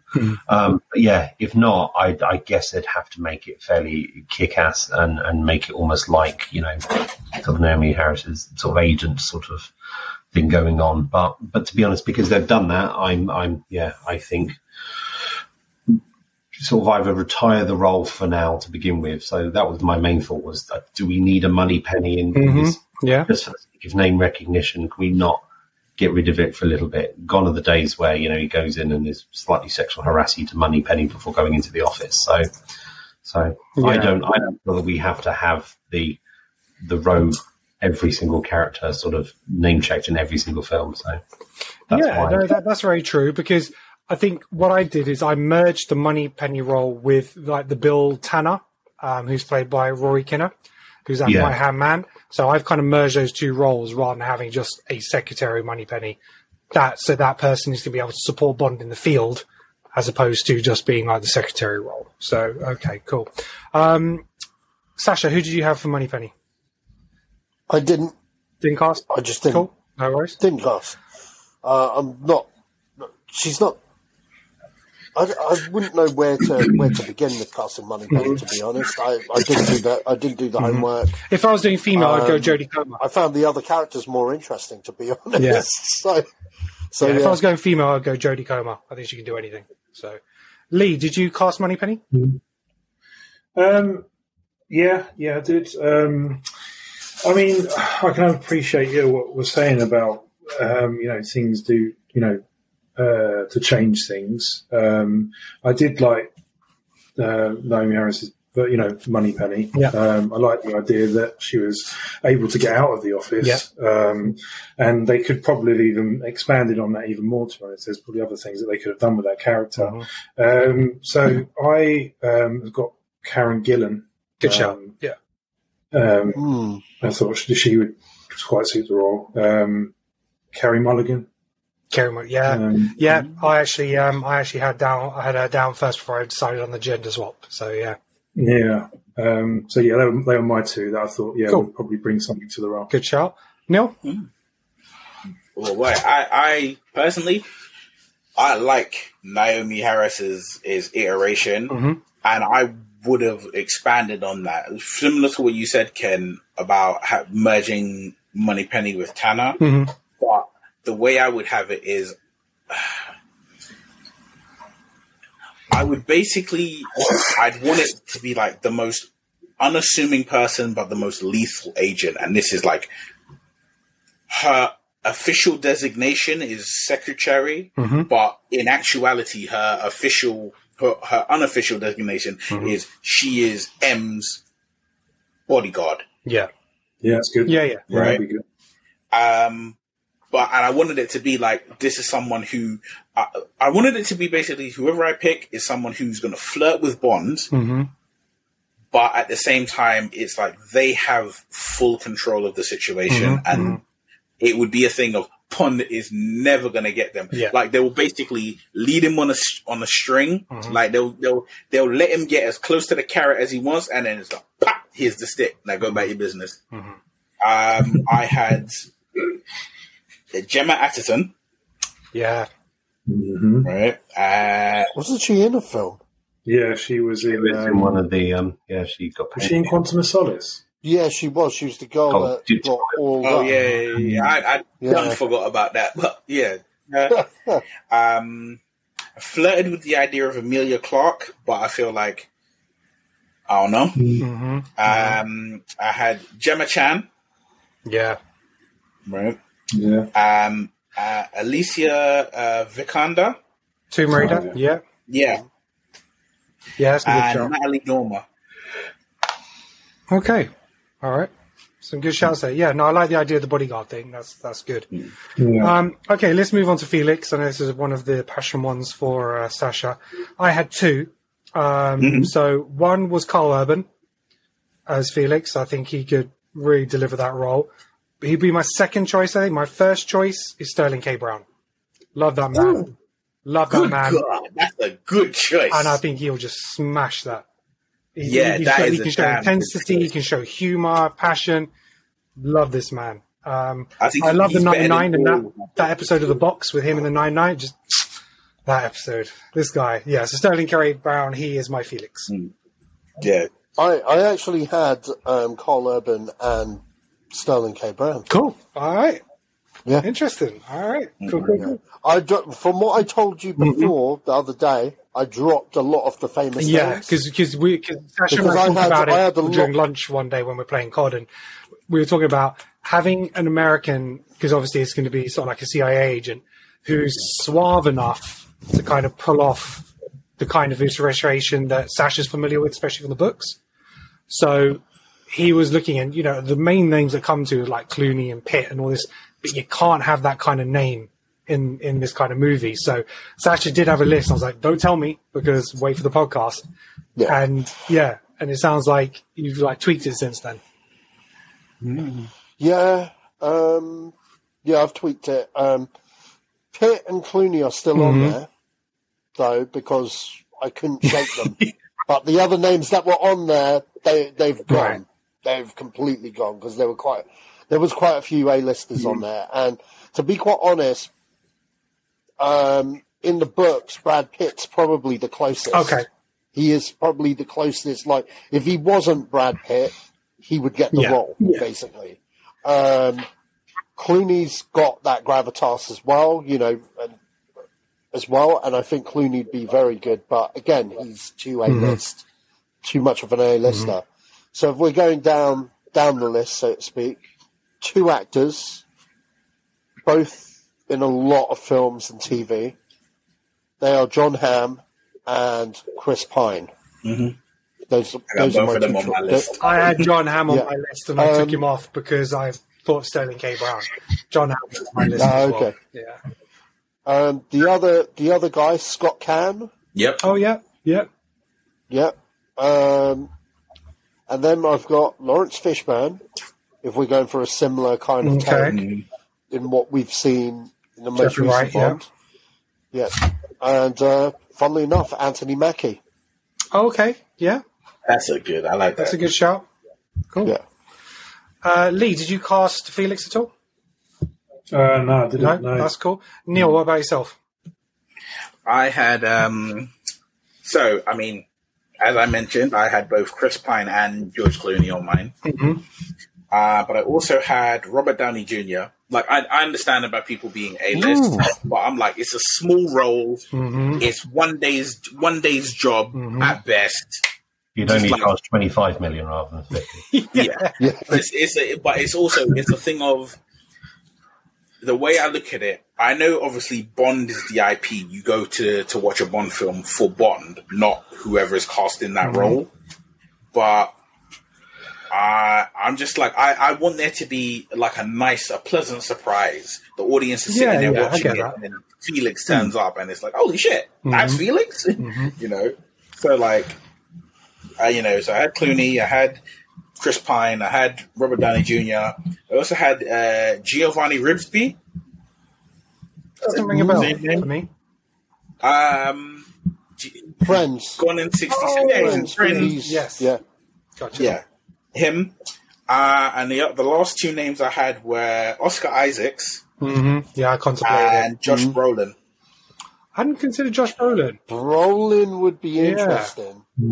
Funnily enough, his dad actually auditioned for Bond. Way James Brolin. Okay. James Brolin. He was going to be potentially the first American James Bond. Both him and Batman, Adam West. Okay. Both up for it. Greg, did you Did cast someone Felix say at Michael all? B. Jordan? Sorry, Lee, what was that? Did someone say Michael B. Jordan as well? No, he was on my list, but Sterling K, again, trumped him. I think Sterling K. Brown is better than everyone I mentioned. He's the guy. Okay.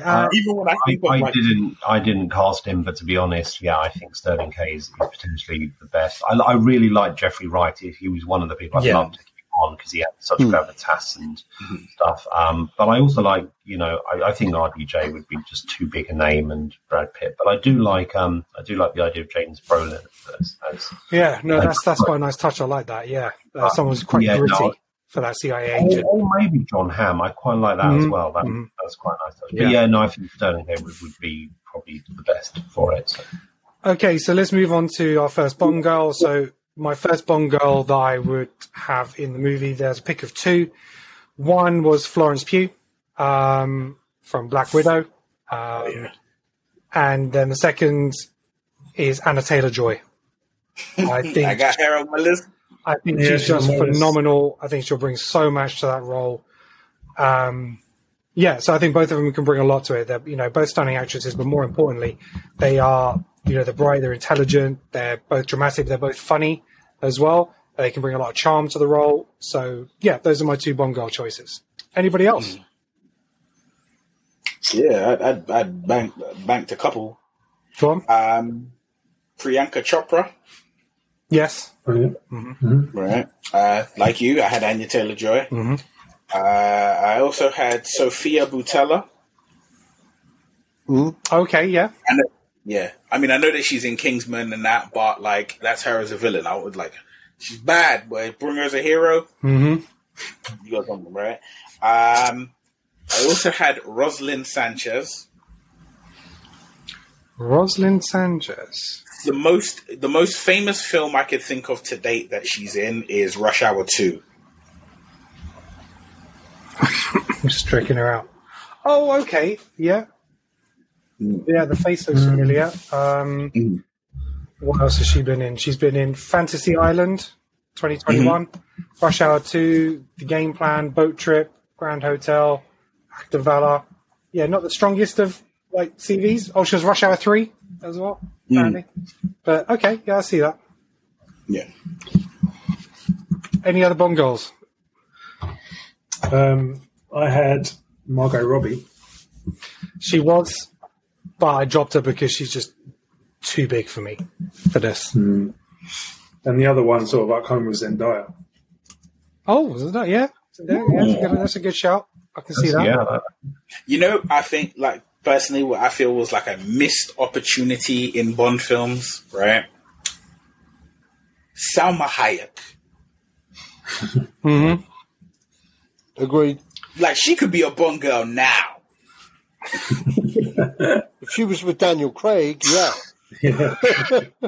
If you're going younger, probably not. Look at here. Like, well, then Bond does anyone, so why not?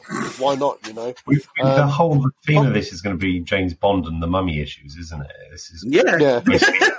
He's got mummy issues. Hey. Ooh. Cool. Any other Bond girls do we have? Most of mine, I think, have actually been said for different things. So I had Florence Pugh after Black Widow. I just think she's hilarious. I think she's kick-ass. I had Jodie Comer as a possibility as a Bond girl, just because she's pretty fun. Yeah. And I've completely forgotten who my last one was. I can't remember. Interestingly, a few years ago, the person I wanted to see as a Bond girl was Ana de Armas after stuff like Knives Out and stuff, and obviously she ended up being her. So So obviously that's been removed recently, or over the last couple of years because of her actual. Yeah, she's something I'd actually love to bring from that franchise, but the fact that she's going on to do now this John Wick spin-off, Ballerina, I'm like, all in that. She's an exceptional actress. She's so good in Knives Out. Actually, yeah. Sorry to interrupt, Greg. Actually, I think there is one other person I would think of as a Bond girl is Zoe Saldana. Yeah, I think he's been in every action thing. I just want to sometimes get away from the norm. My thing is that she's just kick out everything she ever does. Wasn't she in The Losers as well as almost? Yep. Losers, Colombiana. She's got a great big CV. I like of the ones I didn't think of. I realised Zendaya as a core. I think she's that's a good shout from Lee. Stunning and strong character. I also threw in a female villain, just because again I wanted to get this person in there. Alexandra Daddario. Oh God, yes. Yeah, so rather than having her as a Bond girl, I wanted her as a villain, so she could be that henchman type Bond villain woman type thing. So that's what I went for. Did anybody think about a female villain in terms of Bond girl? Well, does anyone have like a Bond girl villain as opposed to a main villain? No? Okay, cool. Just me then. Right, let's talk about Bond villain. I like the idea of like what was done in GoldenEye, where you have like you've got the main villain and then the hench person is a hench woman. Yeah, that's kind of what I was going for, just something a little bit different. Yeah. Okay, so let's talk about Bond villains because they're probably most fun. So I had a list. I had a huge list. It was just I tried to narrow it down to 3. And I'm not even sure who I'd cast them as, but my 3 were Michael Keaton, Gary Oldman, and Eddie Redmayne. I got Gary Oldman. So yeah, Michael Keaton, Gary Oldman, Eddie Redmayne. They're my 3 Bond villains. Not sure which I would go through first, but I think they can all deliver that exceptionally. It might be reoccurring roles as opposed to killing them off. But when we were talking about earlier about how my version of the squad being split up, I definitely think people who we consider Bond, like Jamie Bell and stuff like that, could be like a 006 agent. So they wouldn't be the main villain, but they kind of be a sub-villain within that with these hierarchs. So who else do we have for Bond villains? Greg, let's start with yourself. So as mentioned earlier, I had Tilda Swinton, just as I think there's just no female Bond villains ever, other than this one's turned bad as part of, turns out she's a double agent or whatever. And it's just like, why not have a powerful female Bond villain? And she has such gravitas and is almost non-binary anyway, has that sort of thing around her. So I think she'd make an excellent Bond villain. Yeah, I think the closest we came to it was Kingsman Golden Circle, wasn't it? With Julianne Moore. So yeah, and it works. It's brilliant. I'd also like to see someone like Michael Shannon have a go, because I think he's an excellent actor. I think he's phenomenal. Terrifying, and it's not so big that it would be obvious. And oh my god, this would be dream casting. You'll never get him in a million years because it is so beneath him.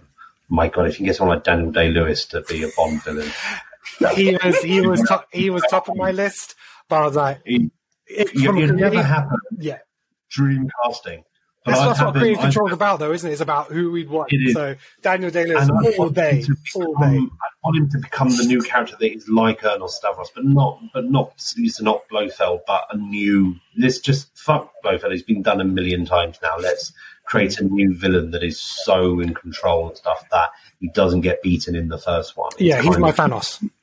I want that. I want that in him, because he's just. I mean, when he plays villains, like Bill the Butcher, he just chews the scenery and he has such fun with it, and let there be blood and stuff like that. He'd just be phenomenal. I mean, he wouldn't do it in a million years because it would be so beneath him. And it's true. It's true.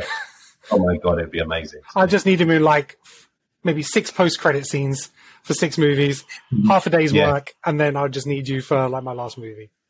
Okay, Neil, who did you have for Bond villains? I had a shit ton. I know, right? It was the easiest one to come up with, people. Yeah, but a lot of them, I mean, I tried very hard and I did wind up deleting a few. Mm-hmm. I was like, if people wanted you as a Bond, I want you as a villain. Yeah. Mm-hmm. So, Tom Hardy was on the list. Michael Fassbender is on my list. Mm-hmm. Idris Elba's on my list. Sort of on my shortlist, yeah. Yeah. But I did have some other people. So I had Tilda Swinton. Mm-hmm. I had a choice, and it was just sitting on my head, and I was like, why do I want this person? But I just want this person. Sigourney Weaver. Okay. Interested. Right? Mm-hmm. So Sigourney Weaver, I had, and the other 2 choices, one of them you'd be like, I don't know about that. And the other one, I will not be offended if you kick me out of the meeting, right? When I say the last name. So I had, I can't pronounce his real name, but Jamie Lannister. Yes. Yeah. Nikolai Coster-Waldau. Yes. Yes. Yeah. Very on board for that. Yeah. Jamie. I also had don't say Cersei. Harry Styles again. No, I'm saying with that. Yeah, I did have what's her name, Lena Headey as one. Yeah. I did play with every time I wrote a man's name, I wrote a woman's name. Mm-hmm.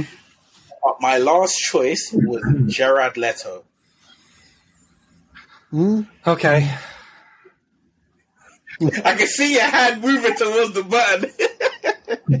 We seem to have lost connection. No, I get it. Yeah. For me, he's just too precious. I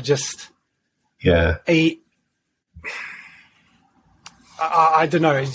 He's great at what he does in some of the things. And I think he believes he's above certain stations in terms of his own, in his own head and his own ego. And I think that can sometimes come off screen. But saying that, if you watch the trailer for the Gucci movie, oh yeah, it looks fantastic in that. Morbius, again, he's quite different. He is a very, very talented actor. I'll absolutely give him that. So being able to see what he would do with the Bond villain would be interesting. So I definitely say it would be an interesting casting choice. I'd love to see an audition for you to go away and say, you go create a Bond villain and then come back and show me what you got. I think that'd be fascinating. So, Lee, who did you have for your Bond villains? I had Tilda Swinton, Rufus Sewell, from Men in High Castle. Oh, Yeah. I haven't Yeah. seen the show, but I know the person. Yeah. He is dope. He's very good in A Knight's Tale as quite a sort of Yeah. the villain and stuff. So yeah. Oscar Isaac Yeah. and Kate Blanchett. I thought she was Yeah, decent. Clay Barcher. Yeah, that'd be cool. I could see that. That was it. Okay, cool. Yeah. Sasha, who you I'll got try for your to Bond use- villains? First on the list, Gary Yeah. Oldman. If I'm going to put Gary Oldman in anything, it's not going to be as a mentor or the gadget master or the nice Gary Oldman. You Do want know to why? shut up that scene. He's played that for the past 10, almost 15 years. I'm going to bring it. I'm going to get everyone to remind Leon. everyone why we loved him in the first place, because he was the go-to quintessential British villain in fucking action movies, and the fact he's never been in a Bond film still bewilders me now. So Gary Oldman's my first. Great pick. shout, yeah. Coming off that, here's an actor who, when I first saw him on the screen for the first time, I'm like, how the hell is he not a James Bond villain? And that is Lambert Wilson from The Matrix Reloaded and Revelations. Shamira Vingin. Oh, That okay. guy. Yeah. His whole shtick was Bond villain. I'm like, dude, like, how's this guy not in Bond? You know? Other than that, Adam Driver is definitely an actor who I love seeing on screen every time. Totally. I think he'd make a fantastic villain. And then we got some wild cards. Henry Golding, Yeah. for sure. Yeah, if I didn't have him as Bond, definitely up for a villain. Yeah, Henry Golding. Here's a random one. Peter Dinklage. Oh, yeah, for sure. Size matters not, man. I'm Is he on pretty job, sure he'd or be- is he just a main villain? No, he's the big bad, man. He just has taller henchmen. Hence the joke, but and you could get all the Bond quips and the one-liners out of the night. But Is it the man with the golden gun? Where Knick-knack? Yeah. Yeah. Is it really bad? I Okay. just imagine a massive chair and a huge cat stroking Peter Dinklage.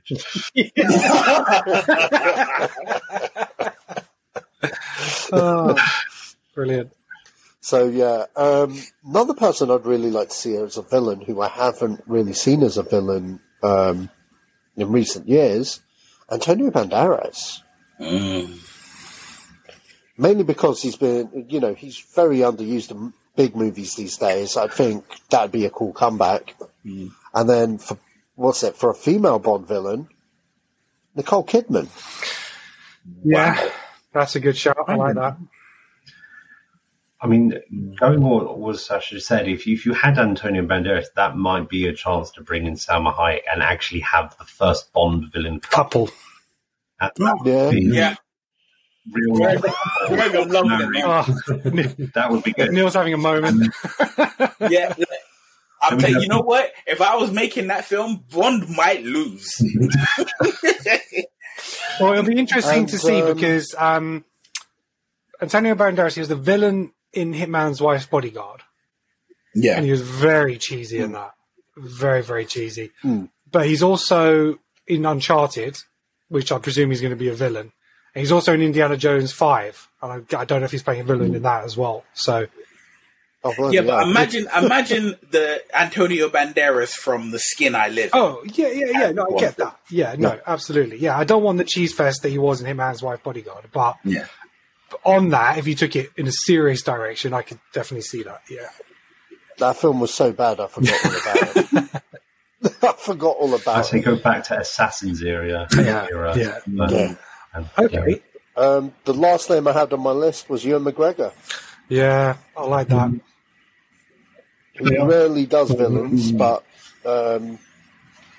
just a chance to go nuts and go crazy. I mean, Birds of Prey, that was completely different type of villain, so ignore that, please. But he's always been good once he's been given great material. So, I mean, like, he's never really been Bond for me, but a Bond villain for sure. Yeah. You know one person I thought of while you were speaking, Sash?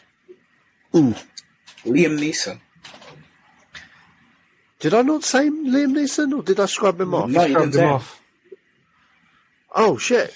Well, he was on the list, but I was toying with it because it's kind of like, are we Neesoned out? But I mean, even if we say we're Neesoned out, I mean, like, when was the last time you saw him in a film and he, for 100% he got killed? Yeah. I mean, we know possibly got killed in the grave, right? To be fair, pre-Taken, that's all Liam Neeson did. It was get killed. Yeah, That's what I mean. It was like recently he's always making it to the end. Like he survived all the Taken. Well, yeah, because he's an action hero now. So. Some other ones that I scrubbed off because again I wanted to keep it to 3. Bill Nighy was one for a villain. I also had Cillian Murphy as a villain. I saw him more as a villain. Toby Jones I consider as a villain as well. I know some people mention about Q, but I could definitely see that happening. But yeah, we could go on and on with villains like Peter Capaldi and all sorts. I was thinking like some like proper English or Scottish actors as well. So I was thinking like even Rupert Everett or Sam Neill. To get them in like Bond villains. One person I tried to get in and I couldn't quite factor them in, but I think they're a fantastic actor, is Lenny James. And I just didn't know whether I could get him as a Bond villain because I think he's a fantastic actor.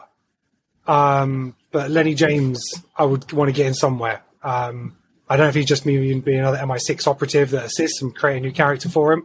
But yeah, I'd want to get him into a British production.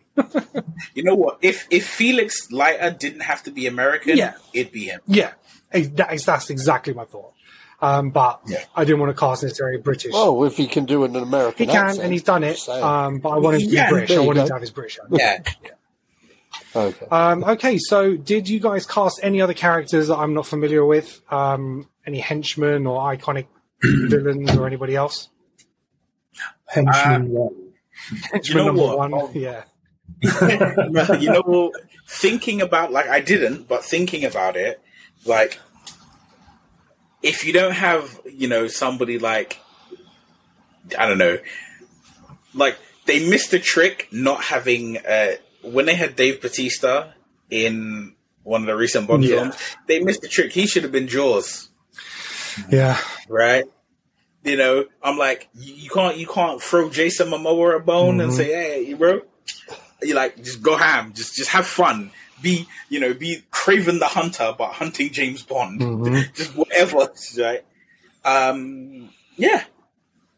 I mean, a Bond villain can be not the main villain, but like the henchman can be almost on par with like a Bond girl. Yeah. I mean, I'd definitely have someone who could play a henchman and take it through a few films. Somebody like Frank Grillo. I think. Oh yeah, he could be a really strong number 2. Felix. Yeah, he could. Yeah, but I think he could play a really good number 2 to a villain over a number of movies. Yeah, like going out and doing certain things, almost getting Bond, but not quite. But them never really interacting, having much fight time until a few movies in. So. If I was directing James Bond, I'd put Sam Hyman in there just to kill him off in 5 seconds. In the worst and most horriblest way, because he keeps killing people in my films, so he needs some weapons. Okay. Any final... And then have someone film the whole thing behind the scenes, because I guarantee you that day of filming will be James. All right. Any final thoughts on James Bond, the reboot? Anything else you guys want to mention? I think we've got a great cast there for a friend, for our reboot. For a number of movies, yeah. Great villains there that could play lots of different characters, from over the years. So, we'll put this out to the internet. We'll share it around. Hopefully some people will listen, take up our ideas and start signing these people up and start putting together this reboot sooner rather than later. But thank you. Yeah, that stop motion cat idea in space. Do it. You know what? I can't lie, right? That's going to be fast 10. Top-tier shit right there. Yeah. That'll be fast 10. I can't lie, right? There was one person who I thought of for Felix, but I was just like, hell no. This person can't. This person would be great, but they can't do it. at the same time. They'd be either the best thing in it or the worst thing in it. You're really trying to Donald Glover. aren't you? Go on. He doesn't say like Kevin Hart, isn't he? No, I said Donald Glover. Well, Donald Glover. Yeah. Ooh. I actually had him down. For Felix. Yeah. I think that could be awesome. No, that would be amazing, actually. But I actually thought I had him down for Felix, but then I considered him more as a Bond villain. And I actually wanted to have like a bigger role that way. He could do both, or Jonathan Majors. Yeah. All right, cool. Yeah. All right. Well, thank you very much for joining me today, gentlemen. It's an absolute pleasure. I really enjoyed that. That was really, really good. If people want to debate and catch you guys on social media, or if you've got anything to promote, whether it's a company you work for or whatever you might be doing, you need to get it out there into the world. Where can people find you, and what do you want to talk about? Greg, we'll start with you.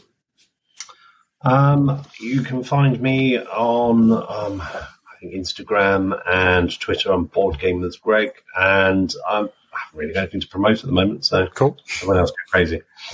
Neil? Well, you can find me on The Neil Coppin on Instagram, or if you want to see exactly like how much redecorating I'm doing on my home, you can follow me on Savvy Chic and the Geek on Instagram, which is me and my partner's account of us demolishing and rebuilding a house. The epic journey. Lee, what about yourself? You can find me on Twitter at Journey81. Cool. And Sasha? Who's on mute? You can find me on SashaMan3 on Twitter. And if you like retro games, sign up to Antstream Arcade, where you can find lots of old arcade classics and stuff. www.antstream.com. Or download the app, which I did to my phone, my Android. Great app. I've been playing some retro games, and Sasha's been working there for a long time, and it was just one of the things I never got down to. I did it a couple of months ago. Very addictive, which is one of the reasons I probably shouldn't have downloaded it, because it eats away hours and I don't even realize. So it's taking away time from TikTok, and that's something. So, well, thank you very much for joining us. Whether you've watched on YouTube, so you can catch all our podcasts on YouTube. Please make sure you do subscribe to our channel, hit the likes. We really appreciate that, and definitely share it to anybody who know film fans. But if you're listening on the podcast, you can find this podcast on any major podcast platform. We are on Apple Podcasts, Google Podcasts, Spotify, Amazon Music, Audible, and Good Pods. Good Pods is a great app for podcasts, especially independent podcasts, and we are number one for TV and film on Good Pods for all podcasts. So thank you very much to all our listeners and everybody for that. We really, really appreciate the support. And that's it. So until next time. Oh, actually, catch me on Twitter at Kenan Talks Film. I need to say that. Started getting some love from some people with ticks on Twitter, so I am enjoying the recognition. But yeah, that's it. Thank you very much for listening. Much appreciate your support as always. And until next time, peace out. Peace.